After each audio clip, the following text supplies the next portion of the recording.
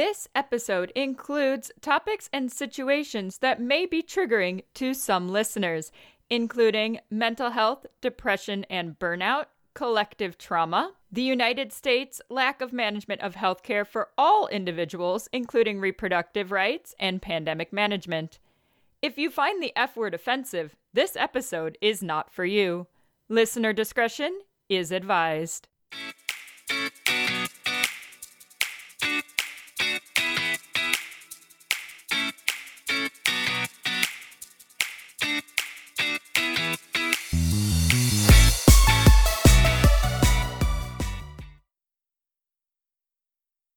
Are you suffering from constant exhaustion? Finding daily tasks simply impossible to complete? Feeling overwhelmed by the mundane? Lacking motivation for your previous joyful occupations? Overwhelmed by the state of the country, including your own rights to your health, privacy, and safety? Tired of everyone else's bullshit? And generally just fully and completely over it all? You, my friend, may be experiencing burnout. I'm Ash. I'm Elle. We are Lovey Cosplay. And this is Shit Cosplayers Say, and we are... Burnt out. Lord. I think this is the third time we moved this episode since it was written, because every time we would attempt to do it, we were too burnt out to do this episode. On burnout. Yikes. Yikes. You know. That's the thing. So we are going to talk to you all about burnout, and we have given you a disclaimer about this episode. If you did not listen to the disclaimer, go back and listen to the disclaimer, because there may be things that are triggering in this episode, and we are also not censoring our language in this episode. You know, if you read the title of this and you're like, I think this is going to be some wholesome family content, well, I really want to know what four-letter word you think there are people starts that with think Shit Cosplayers Say should be an eloquent crafting podcast. I mean, that is true. But just like the name of our podcast is not Cosplayers Say, yes. So this we're going to drop the F-bomb a lot. No fucks given. Because we are going to talk about all the burnout and the science of not giving a fuck. It is life-changing. I feel like there's a lot of you out here that can relate to this episode. Go ahead and throw your comments in the Instagram post for this. We'd be happy to hear what you have to say in regards to this episode. What is burnout? So the term actually comes from a mechanical failure. So it means the cessation of operation, usually of a jet or a rocket engine, or to cause, fail, wear out, or become exhausted, especially from overwork or overuse. The psychological definition is exhaustion of physical or emotional strength or motivation, usually as a result of prolonged stress or frustration. Oh, no. I'm sure nobody in the cosplay community has ever experienced this. Convention, fandom, cosplay community has ever experienced those feelings. So signs of burnout can include lack of sleep, lack of motivation, lack of enjoyment in daily activities. You will find that burnout and depression tend to go very closely together. Irritability, isolation, hopelessness, and exhaustion. Or the feeling that you have where something is completely and utterly running your life and you can't escape it no matter what you do. I see it. That's a little relatable, yeah. I also really enjoy how two of the symptoms are exhaustion, but sleeplessness. Well, when you are to the point of like extreme exhaustion, you often can't sleep. So that does make sense. I know. But it makes me giggle because there's a lot of those like antihistamines that'll say that it'll both stop your runny nose but also get rid of your congestion. And I'm like, I'm gonna not be stuffy, but I'm also not gonna be runny. Like one without the other. But we did write this prior to leaving for ICL while we were in the sea of it. So it is very interesting to look back on it a little bit and try to do this. But there's just been a lot.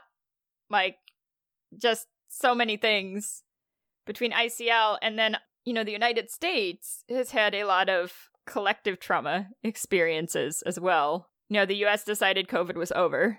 I was going to say, didn't you know the president said that COVID's over? So there are people like myself and Ash whose jobs still, like, actually do things with COVID.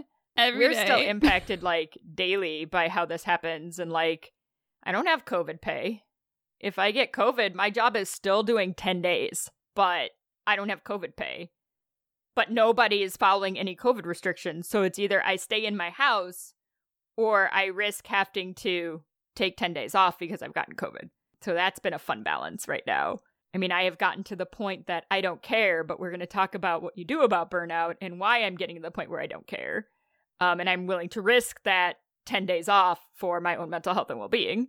Well, and even on the flip side of that, like, I do get pandemic pay. We are also doing 10 days out where I work. And I am in the both fortunate and unfortunate situation that my job is only done by me. If I'm not there, it doesn't get done. And that means that I have to make it up later. But they also won't let me remote work. So, like, if I caught COVID and had to stay home for 10 days, I couldn't do my job at the same time, even though looking at my workload, I would say about 95% of it could be done remotely. They just don't let me do that. So, well, and I have the flip side where I'm unpaid, but if I can get enough clients to do telehealth, then I'll get paid. But none of our clients want to do telehealth anymore. They'd rather just not come. So then I don't get paid. So we're in that fun cycle of, well, I can, but none of my clients will reschedule to telehealth, so I can't. They'd rather skip therapy than do telehealth. So unless you've been living under a rock, you have continued to know the idiocy of the United States healthcare system, where we overturned Roe versus Wade, which protected those with ovaries' right to healthcare in this country. I mean, there were a lot of things that overturning that got rid of. I think that one's the most notable, but there are a lot of privacy laws now that are just like, oh boy. That's, obviously the big obvious one. There have already been people who have died because of these changes. And it's a great example of collective trauma, which, if you don't remember, collective trauma refers to the impact of a traumatic experience that affects and involves entire groups of people, communities, or societies. We will include a link from Psychology Today that goes into more in depth about collective trauma if you are interested in understanding more of how that works. Well, and then we also have another pandemic that everybody's just ignoring. Because monkeypox is a thing, and the United States have just decided it doesn't exist. Like, at all. It just doesn't exist. I mean, they also tried to ignore the outbreak of polio in New York, too. Well, because freaking New York was overtaken by polio. But, they also tried to ignore that. So as you can tell, the United States is really good at just ignoring health crises and pretending they don't exist. That's how we manage our healthcare in this country. You mean if I pretend it doesn't exist, it doesn't go away? If only it worked that way, we wouldn't have burnout. We could just, pretend it doesn't exist and then it would go away. Yes. I mean, it's like a reverse affirmation. There is no COVID. There is no COVID. Well, and of course, if anything in the United States, the more financially well off you are, the more you can avoid the issues that these healthcare situations have put in place. Yeah, you may not be able to get procedures and things that you need done, but if you could pay for it, you could still get it done, which, is absolutely how our healthcare system works in the United States. If you could pay for it, you can get it done. What does that tell you about what our government tries to do with things? If you go to a hospital right now in certain parts of our country, you may not survive because they won't do procedures that people need on the off chance that they are pregnant, which is also a great example of compound stress. Because it's just one element that was stressing me out, along with all these other elements, because, of course, when this first happened, you're seeing tons of people, particularly in, Texas, getting denied basic health care because they are of reproductive age, which they deemed up to 45. I'm like, I am 38, and I feel like I am outside of reproductive age at this point. They consider you a geriatric case at 35 for pregnancy. How am I not outside of reproductive age at this point? But there were people getting denied like cancer treatments and surgeries and things that they need on the off chance that they could get pregnant when this first started. Now, since this started, there have been other things put in place. There's some more restrictions, but there still are some areas that are not great. But you add these healthcare stresses with daily stresses, all these other stresses, and you get compound stress, which is, as it sounds, stress that comes from a combination of situations or a buildup of stress rather than one source that you can identify. So it literally just kind of stacks. I think of like stacking stones, like they just start to kind of stack up on themselves, and at some point they're going to fall over. Like that's kind of what happens. But because it happens over an extended period of time, it's really easy to miss that this is happening. So you're likely not to recognize that burnout is occurring until you're already way burnt out. And we're going to post an article about compound stress as well in the show notes. But I think that's probably the worst part about burnout is it's like when you light a fire and it takes fire a while to burn completely out. It smolders, it sits, and then it's out. But it's not boom out. And it's kind of the same thing. Well, and I think the problem with the gradual change in the beginning is that, you know, if you're comparing, you know, today to yesterday, and let's say you went from like a 0 on a stress level to a 0.2, and then maybe tomorrow you go to a 0.3. Well, that's not a big change from yesterday. And then, you know, after a couple days, maybe you're sitting at a 0.5. That's still like a super gradual change. But if that just keeps going and going and going and going, you could be at like a 30 before you know it. And then the world ends and you're just like, you know, I remember a time when I was at 0, but now I'm at 30. And how did I get to this point? Well, it was just, you know, one little itty bitty baby step at a time. And the day-to-day didn't change a whole lot. So that was like your new normal. Well, and then at that point, there's so many small things that compounded into the burnout that there's not like one thing you can get rid of to make the burnout stop. Because yes, eventually it literally becomes like everything that's happening in your life contributes towards the burnout. And so then what you have to look at is are there things that you're allowing in your life to contribute to your burnout that maybe you don't need to give your energy to? And that is when Ash introduced me to the lecture, The Magic of Not Giving a Fuck. Please tell us all about it. Oh, it's so good. Oh, goodness. It has been a while. I feel like I should have taken a refresher on this. So, yeah, it's been a bit. I want to say that this might have been around... Yes, it was at C2E2. When we went to C2E2. When I first discovered this, one of my coworkers actually sent it to me. And it's a TED Talk. And it is magical, and we will have to, again, link it for you so that you can go ahead and experience the joy along with us. But the basic concept is that it is the life-changing magic of not giving a fuck. How, you know, fucks are your time and your money, and you need to be able to budget those out accordingly. And you know, it's okay to be like, I'm not going to give any of my fucks to this because that's not worth your time or your energy. And not giving a fuck to something is not necessarily a bad thing because you're just allowed to not give a fuck. It could be one of those things where you're like, man, I really kind of feel like I should give a fuck, but I really don't give a fuck. Well, if you don't give a fuck from the beginning and you're like, no, sorry, can't do it. Versus being like, well, maybe I'll do this with the full intention of blowing it off later, then that's bad. But yeah, you're not necessarily an asshole, but you are allowed to give out your fucks in the way that you see fit, and nobody can take that away from you. And that's definitely a hard lesson to learn. Because we both started to identify that we probably give too many fucks about too many different things that we don't need to give fucks about. So we're working on that now. Yes. So thank you to Sarah Knight for coming up with this beautiful, beautiful TED Talk to go ahead and educate us all on fucks given. So you're probably wondering why we're burnt out. I'm not. It's a very, when I started making the list, it was like, Lord, that is a long list of things. Because there's work, there's home life, I have class, there was ICL, there was traveling to Spain, there was the podcast, there were pandemics, there were healthcare, there was preparation for future events that we were already dealing with. And then just the lack of leisure activities. So I didn't have the class part, but I did have, obviously, I have a toddler at home.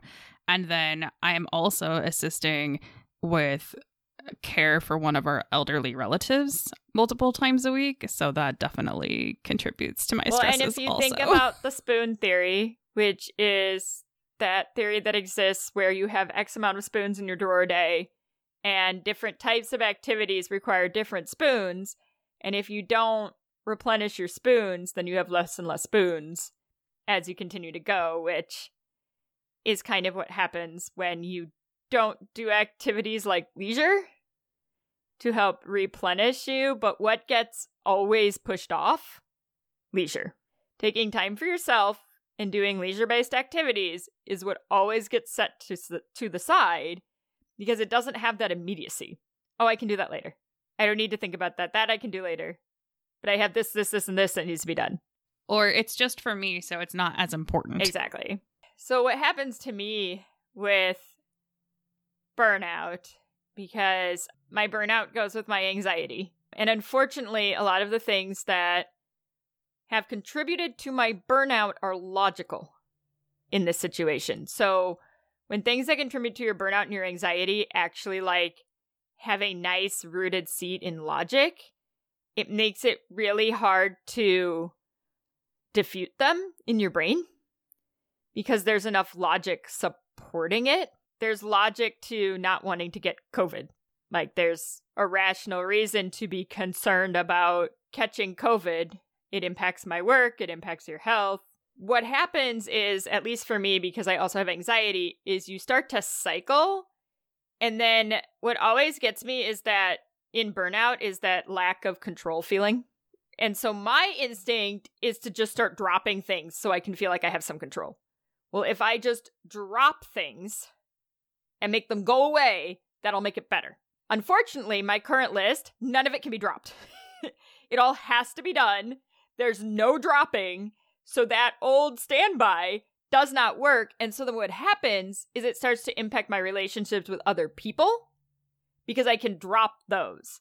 I can not do a leisure activity. I cannot do these things with other people because that's something I actually have control over, which also is not healthy because I can't not go to work. I can't not do class. I can't not manage some of these other things. They impact other people besides myself. I have to do them. Then you get in the loop with the anxiety and the depression and the burnout, and it just keeps cycling. And honestly, for like the last probably 2 to 3 years, I don't think I've escaped the loop at all. So I'm just always exhausted. Like I had hoped when ICL ended that the burnout would stop, and it's not gone. So I'm like, what else do I need to get rid of to make this go away? Yeah, and I would say that just as an outside observer, I think that I've watched your highs and lows, but definitely that cycle goes around. And I'm not surprised that ICL being over didn't really get rid of it, just because it was only such a, I know it seemed really big at the time, but it was such a small percentage of everything that was going on. And I think that until after your class is over or something along those lines, when you have just a minute to actually breathe again, then maybe at that point you'll be like, I mean, maybe. Okay. But when you have anxiety-induced depression, it's a very hard cycle to stop.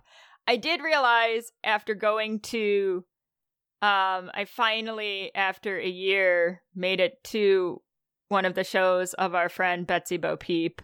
Literally, we have a show when they have a show where I wasn't comfortable going yet. And I think a lot of it is I just don't spend any time around other people because events were closed for so long. And I do think that that's put an unnecessary importance on conventions, which we can do very infrequently. I'm wondering if I increase opportunity to mix with other creative individuals, if that will help with some of this burnout. Because I do think a lot of it is, I could see that. Like, yes, I go to work, but I don't socialize with anyone at work. Like, I see my kids and I go home. We don't have time to socialize at my job. So I'm not really around other people besides my partner, and I'm not around him all that much either. So it's like, I don't see anyone. I don't talk to anyone. And I do the same thing week after week after week after week. And the ADHD part of me does not like that, because ADHD doesn't do well with mundaneness. So I do feel that that's part of it. It's almost like I need friends, if that makes sense, that aren't like states away from me. You know, that it's not like a production to go see them. Like, I think I just need more interaction with like-minded individuals, and I'm hoping that that will help. Obviously, if I could find a medication that actually worked for me, that would probably help too, but I've not been successful. There's not a lot of options, and the good old Zoloft does not work for me anymore. I guess that many years of Zoloft, it stopped working. So, yeah, it would probably help, but it's not looking great. I don't know. ICL being over did help a little bit. I still feel like I sit at a lower baseline than I'd like to, but not having to worry about it anymore has helped. But at the same time, it's weird to not have to do it anymore, so I don't know. I think there will be a grieving process with that now that it's over, just because it consumed like so much of our like back brain for so long. Yeah, it's almost like this weird little emptiness feeling. It's like, okay, I don't have this anymore. But I do think now that it is gone, there will be more, not that there weren't opportunities before, but I know that you had especially a really hard time kind of justifying to yourself to go to some of these, to go to a show or go hang out with people, because you didn't want to get COVID for Spain, and you didn't want to get COVID so we couldn't rehearse, and you didn't want to spend time doing that when you felt like you should be working on other things that we needed for the project. So I think now that you don't have that constraint, that maybe more so in your quote unquote free time, whatever that is, I think you'll be more willing to take those opportunities now, which I think will help. Yeah, I mean, I think having a better balance will help. I have a bad habit of throwing myself all the way into something. What? You mean hyper-focusing? Yes. It's like hi, ADHD. How hi, are ADHD. Ya? What's up, yo? And because ICL was the most immediate. So the thing that happens literally like timeline first is typically the thing that ADHD's brain is going to focus on, but it may not always make sense for that thing to be the only thing. And we both have struggle with that. We're working on it. We're trying to go, oh wait, we need to think about these things too. And not just this immediate thing that is occurring. We just now have to find time where we're both available at the same time to talk about things that aren't immediate. I will say, and I don't remember if I talked about this before, so about 2 months ago, I finally bit the bullet, and I finally called the doctor's office, and I finally got in for a consult to see a new primary care physician and to talk about ADHD. Because I previously was not diagnosed, and I'm still not technically diagnosed, but my doctor was pretty much like, well, the only thing I can do is, I mean, I could refer you to somebody in psych who could diagnose you, but then they're just going to treat you, or I could just treat you. And I was like, let's do that. I've been on meds and had them adjusted once already, and I will say I've definitely noticed an improvement, especially after the dosage changed, which was literally right before we left. I still hyperfocus and I still squirrel quite a bit, but it's easier for me to get back on track, and it's easier for me to look at a whole and go, wow, that's really overwhelming, and verbalize it instead of just like shutting it out and then being able to break it down into smaller pieces that are more manageable. Welcome to the club. Yay! I'm really excited to see where this goes. I wrote a 20-page document at work the other day on the fly, because of course that's how, that works, where I'm like, squirrel, I'm going to do this thing I've wanted to do forever. Oh, this looks really hard. Ooh, I'm going to start here. And then, yeah, I think I'm at 20 right now, and I've got a lot to go, but I'm going to get there. Maybe I need to switch to yours, because I definitely need to increase mine, and then I can't increase it anymore. Oh, maybe. So, yeah.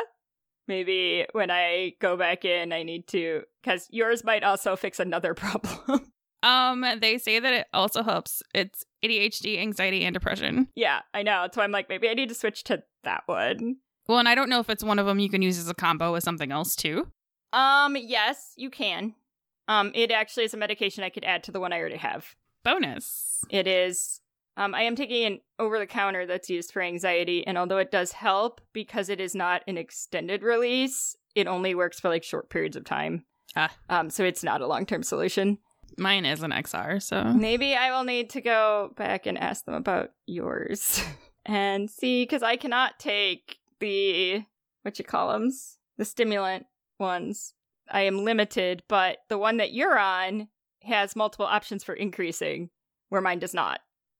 Because literally I can do it once, and then I can't increase it again. So it's kind of like, yeah. Yep. Kind of pointless at that point. But look at us taking ownership and responsibility and working on our mental health here. Right? And that's part of us trying to figure out where we want to give our fucks. I went to give fucks about myself. Right. Because it's something that I've put off for a very long time. And I think I've talked about this before, but I definitely noticed my fucks changed after I went back to work after my maternity leave. My fucks at work were definitely drastically different than they were. Now, it took about 7 or 8 months of me attempting to set boundaries before one of my bosses would actually listen to me and was willing to kind of go with that, not make me do all these things that I didn't want to that weren't technically my job. So having that support definitely helped. Yeah, definite change in mood about work. And the fucks given there. I mean, I think my fucks for work have balanced out a little bit, because it used to be a very consuming thing, because I was always a person who was afraid I was going to get laid off, because in my previous experience of working, I've been laid off multiple times because of the recession. So there's always this like post-trauma response to working for me, but I've now been here for quite a long time and it's become a little bit easier. But I'm also like, I'm not doing the like silent quitting thing. I'm just making sure that I'm doing what's in my job description, because they don't give us enough time to do more of that than that. So that's been a change, is instead of like being like, yes, I'll do that, being like, no, I'm not going to do that. No, I don't volunteer as tribute. It is really hard if you've been one of those like above and beyond people for so long. It's just kind of ingrained into like your work ethic, where you're like, oh, I know that I could do that. I think it would be really interesting to do that. I only think it'll take this much time, which is always my downfall. I'm like, it's only a little bit. Well, all of those little bits add up to a lot. I was sent for a quote-unquote certification about 6 months ago that turned out not to be much of a certification at all. It was going to require an extensive amount of research on my part. And when my lead checked in with me about expanding this program, I told her, no, I don't want to do it. And I was so afraid they were going to be mad. And I was like, no, the amount of research I would need to do this isn't worth it. Like, no, I don't want to do it. I was like, I will pay you back for the class you sent me to. I don't want to do this anymore. And she was like, you don't have to do that. Like, if you don't want to do it, you do not have to do it. And I was like, really? It's so weird. Because I don't want to do it. Like, I really don't want to do it. I have enough going on. I have enough specialties and enough programs. I do not want to do it. And I'm hoping that the certification I'm getting right now, which was my choice and wouldn't have been nearly as big of an issue if it would have started, one, when it was supposed to, because it was supposed to have started in October and then didn't start till January. But two, I had, if it can go wrong, it will go wrong pretty much from February on. So once I got COVID, I caught everything else, and then a bunch of other things fell apart. So, you know, the class wouldn't have been a big deal, but ideally, that's going to end up benefiting me in my stress, because ideally I will get a lot of families referred for this certification, and I can stop having clients that are all over the map. Because that is the hardest part about my job, is OTs are very much expected to know how to do all of OT, and OT is a very vast practice. And for me, it's too hard for me to be able to be proficient in everything in order to see everyone. I actually know somebody else that is switching jobs for that exact same reason. They're just transferring to a different department within their field, but they'll go from having a little bit of their hand in every pot to only handling one particular type of work, and it just sounds nice. So, like, ideally, by being one of the very few people who are actually certified in this treatment in the state of Iowa, I will get enough referrals that I can stick with DIR and not have to be all over the map. DIR gives me the excuse to practice the way I want to and tell families no. Because I am a certified DIR practitioner, I'm not doing ABA for you. Sorry, you want ABA, go find an ABA therapist. I'm not going to do it. So, yes, it's been like super stressful, but it's also been good for me as a therapist because these kind of things can help you get that drive back. And I hit that 5-year mark and started to lose the drive, which happens. You hit 5 years, you're considered an experienced therapist, you're not quite sure where you want to go. That's sort of that time that it happens. So, I'm hoping to give more fucks to my practice, but I also need to give more fucks to my relationships with people because they have drastically suffered in the past, year or so. I need to work on that as well. And then just managing overall cosplay project stress, but we're hoping to develop an actual system where we can actually, I don't need to ask you. There's, a different way to track it, so we already know that it's done. Don't have to worry about it because it's already there. And actually have, hey, we should have this done by this date, and then do it. We always say that we're going to do that, and then we just never put it together, so. Although I think we've figured out if we want this to continue, we have to, or it's not going to. Because we're not doing what we did for ICL ever again. So no. It just, all in all, it's been something. It's been something. Yep. That's accurate. Something we don't want to repeat. Obviously. So, the question's going to be what can you do? Well, burnout's hard. Obviously, the first thing everyone's going to tell you is see if you can find therapy in your area. But if you're like me and you're not, ready to unalive yourself, you cannot get therapy services. So, sure, it probably would help me if I could temporarily have some therapy services because I have a history of needing therapy services when I'm in transitions. In life transitions, that's when I've had to see a therapist. But I can't because we don't have any. So I could try to do something like BetterHelp, but I cannot see a therapist local to me because I'm not a danger to myself and others. But that is another United States problem because we severely lack practitioners in our country for those of us that are not in a severe state because we have reactive healthcare, not proactive healthcare. Yes. So unfortunately, we don't get seen until you're way past that middle point. That's just how it works in our country for everything. Yep. And so obviously, the other thing is, find a leisure thing that helps you replenish what you need to move forward. So, the photo shoots was something I forced myself to do through all of this. I was tempted to cancel them so many times because it was I don't have time to do this thing for myself because I should be doing XYZ. And I went, well, you can't cancel them because you're locked in for 6 months. So you're paying for it whether you want to or not, which was part of the reason I did it was because I was going to get locked in. So I was going to have to do it regardless of, whether I wanted to give myself that time or not. That was nice to have that time to do those things. It wasn't as much as I'd hoped for because it was really hard to get out of my head. Because, of course, I'm thinking about all the things I need to get done.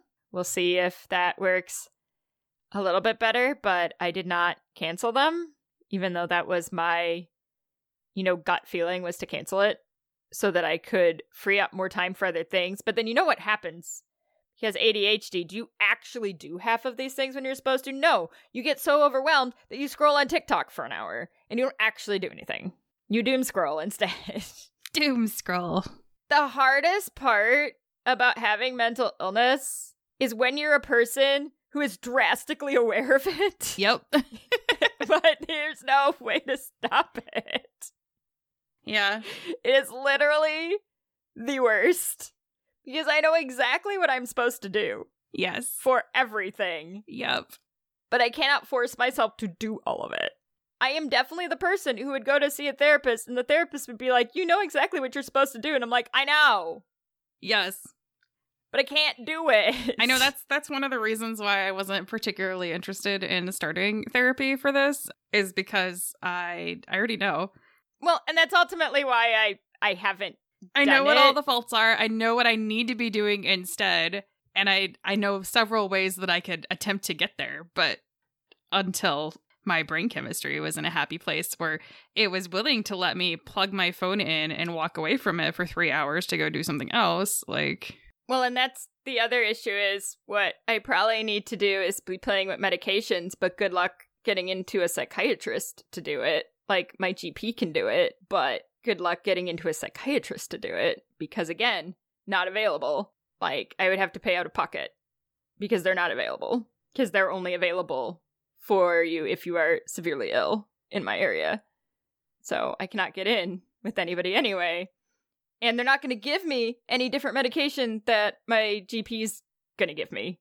That many medications that you can take. But it's one of those where, you know, I've been ignoring the fact that my meds probably need to be changed because I know that this medication completely goes kaput real quick. Obviously, one of the ways to identify burnout and make decisions is to identify your stressors and see what you can do to lessen them, if you can.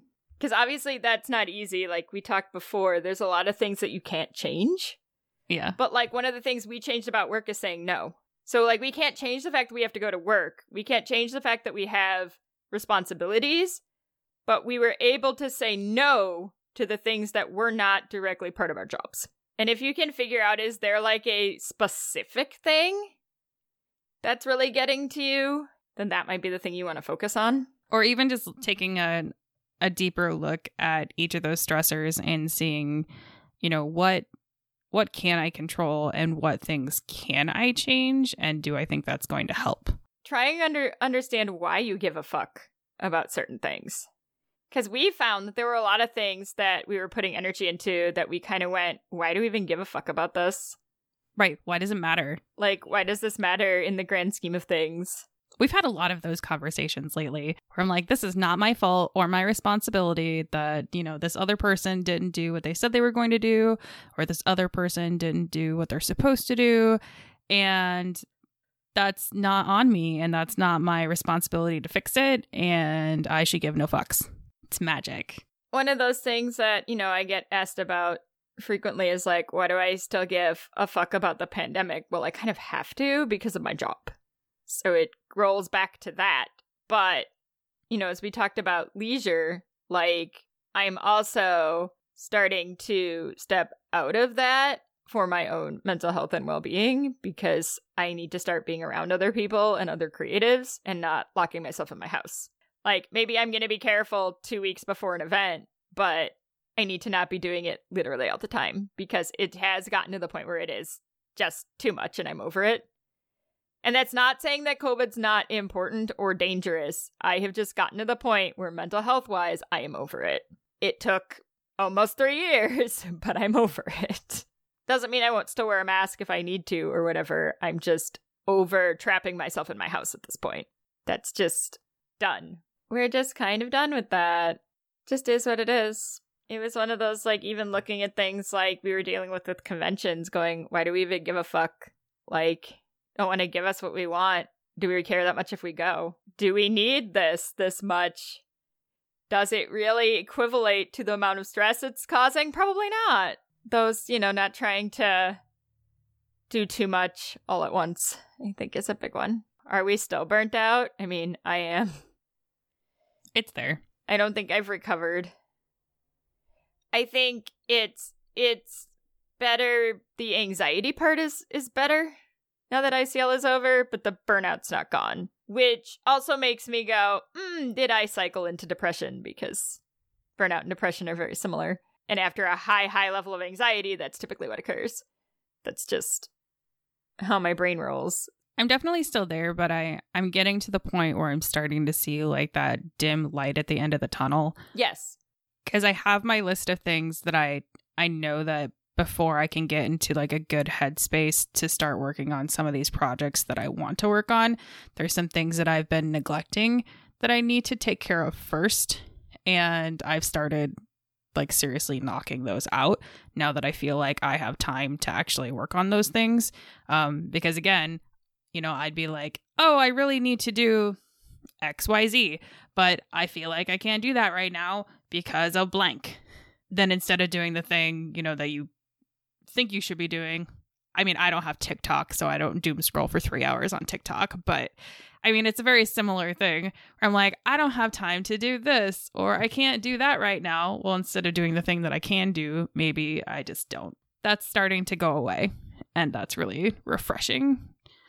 I'm trying to get a lot of these house things taken care of that were severely neglected for like the past year.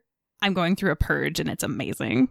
That's pretty much where I'm at too, because my podcast stuff is actually supposed to not be in my craft room, but the room it's supposed to be in turned into like a storage dumping ground. Pretty quickly. My partner probably has more severe ADHD than I do, so we have a very messy household. It's extremely hard to keep this house organized because neither one of us really has the spoons for it, and he is a person that clutter and mess doesn't bother, so he doesn't really understand that like need for it to not exist, but it causes me anxiety. I feel like he's a little borderline hoarder. Oh, borderline? Oh, he's a collector. Yeah, okay. A collector. He has the ADHD thing where he starts a hobby and then 2 months later drops it. But never gets rid of it. Yes. Yeah, we live in a house, like a family house, with only 2 people, and it is a full house. So I am now in the process of trying to get this front room cleared out and organized so I actually can move my podcast stuff down there, and it is not in the middle of my tiny craft room.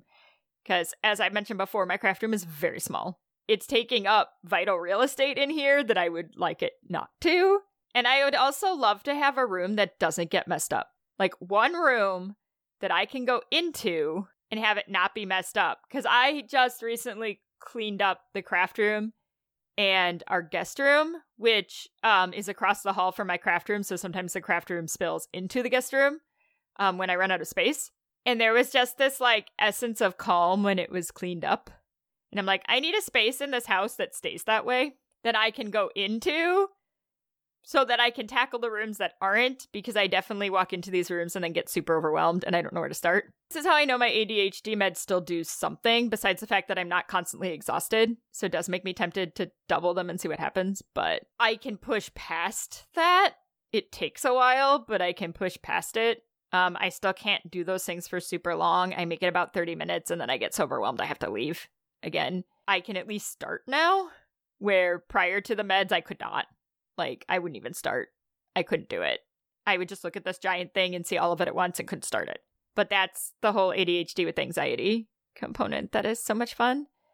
But that room is slowly looking like a room now and not like another storage room, because we have a storage room in the basement. Like, these things do not need to be stored in this little, like, library room, but they are because they're right by the door. So things just kind of get chucked in there and then never, like, cleaned up. And then they never leave. And then they just never leave. Like, we have a coat closet. Why are all these coats in this room? I did start using, I have bins all over the house, too. So now, at least, stuff ends up in the bins and not, like, strewn all over the tables. And it does make it a little bit easier to clean it up. Like, I have one bin that's all cosplay stuff, and so when it gets full, it goes up to the craft room. Like, that's helped instead of trying to, like, there wasn't really a way to make sure everything had a place to be put away, so that was the best quick option. And it sounds really weird. It's the Doombox concept. It reminds me a lot of the return bins at like stores, where they're like, you get a cart full of housewares and then you call your housewares person to come over and get it and go restock the shelves. That's exactly what this looks like in my house. Like, and it's kind of separated that way. Like, this is all, because sometimes I'll work on like my wigs down in the living room instead of up in my craft room, especially in the summer. It gets really hot in this room, you know, but then I used to just leave the stuff all over the place. Well, now there's a bin. So it all goes in the bin. And and then the table doesn't get covered in stuff because the cosplay stuff's in the bin, and then it does make it easier to pick it all up and take it upstairs to be put away. Because now things are kind of in places. Sort of, this room's getting messy already again because I had 2 photo shoots, and there's costumes in here that need to be put away, but I have to pick burrs off of Oogie first. But, and apparently yell at your wig, because it does not look the way that I want it to look, and I did it 3 years ago, and now I'm like, what the fuck was I doing? What the fuck was I doing with this wig? Why did I put netting with teased hair in the back for the, like, bump? What the hell was I thinking? Gotta redo that. Yeah, I mean, it's still there, but it's better. Try to work on organizing things. We're trying to get back into some sort of a recording groove, which I think has been the hardest for me because I have to edit. And with my class, I've lost a lot of that time that I had. Now, thankfully, the course portion of my class is almost over. And then it's more this, we meet and it's small group and we talk about, like, certain cases, but there's not this extra, like, 5 hours of video that we have to watch every, like, week to 2 weeks. And I think that will help a lot. And then once we get to the presentations, we're not preparing anything anymore. So the light is at the end of the tunnel as far as that workload. And I think once that gets less, it'll be a little bit easier to work on all of this. Yeah. We'll figure it out. We had one for a while, and then I started having class on the day we recorded. So yeah, that kind of screwed everything up. It happens. I mean, we were in a groove for a while. We also figured out, though, that recording way too far in advance wasn't good either. Yeah. So there's a balance, and we're still working on it, but we'll get there eventually. Well, speaking of, we both have to go continue doing all the work that we're trying to catch up on that we didn't do previously because of all the other things we had to do. Yeah. Oh, goodness. But I'm Ash. I'm Mel. And we are Lavi Cosplay. And this is Shit Cosplayers Say. You've been listening to Shit Cosplayers Say, an LVC production. You can find us on Facebook, Instagram, and Twitter at Podcast SCS. Our website is lavicosplay.com. Have a fun, crazy con or cosplay-related story, absurd cosplay question, or just something in general to share with us? Email us at podcastscs@gmail.com. Thank you for listening, and remember, just because you can doesn't mean you should.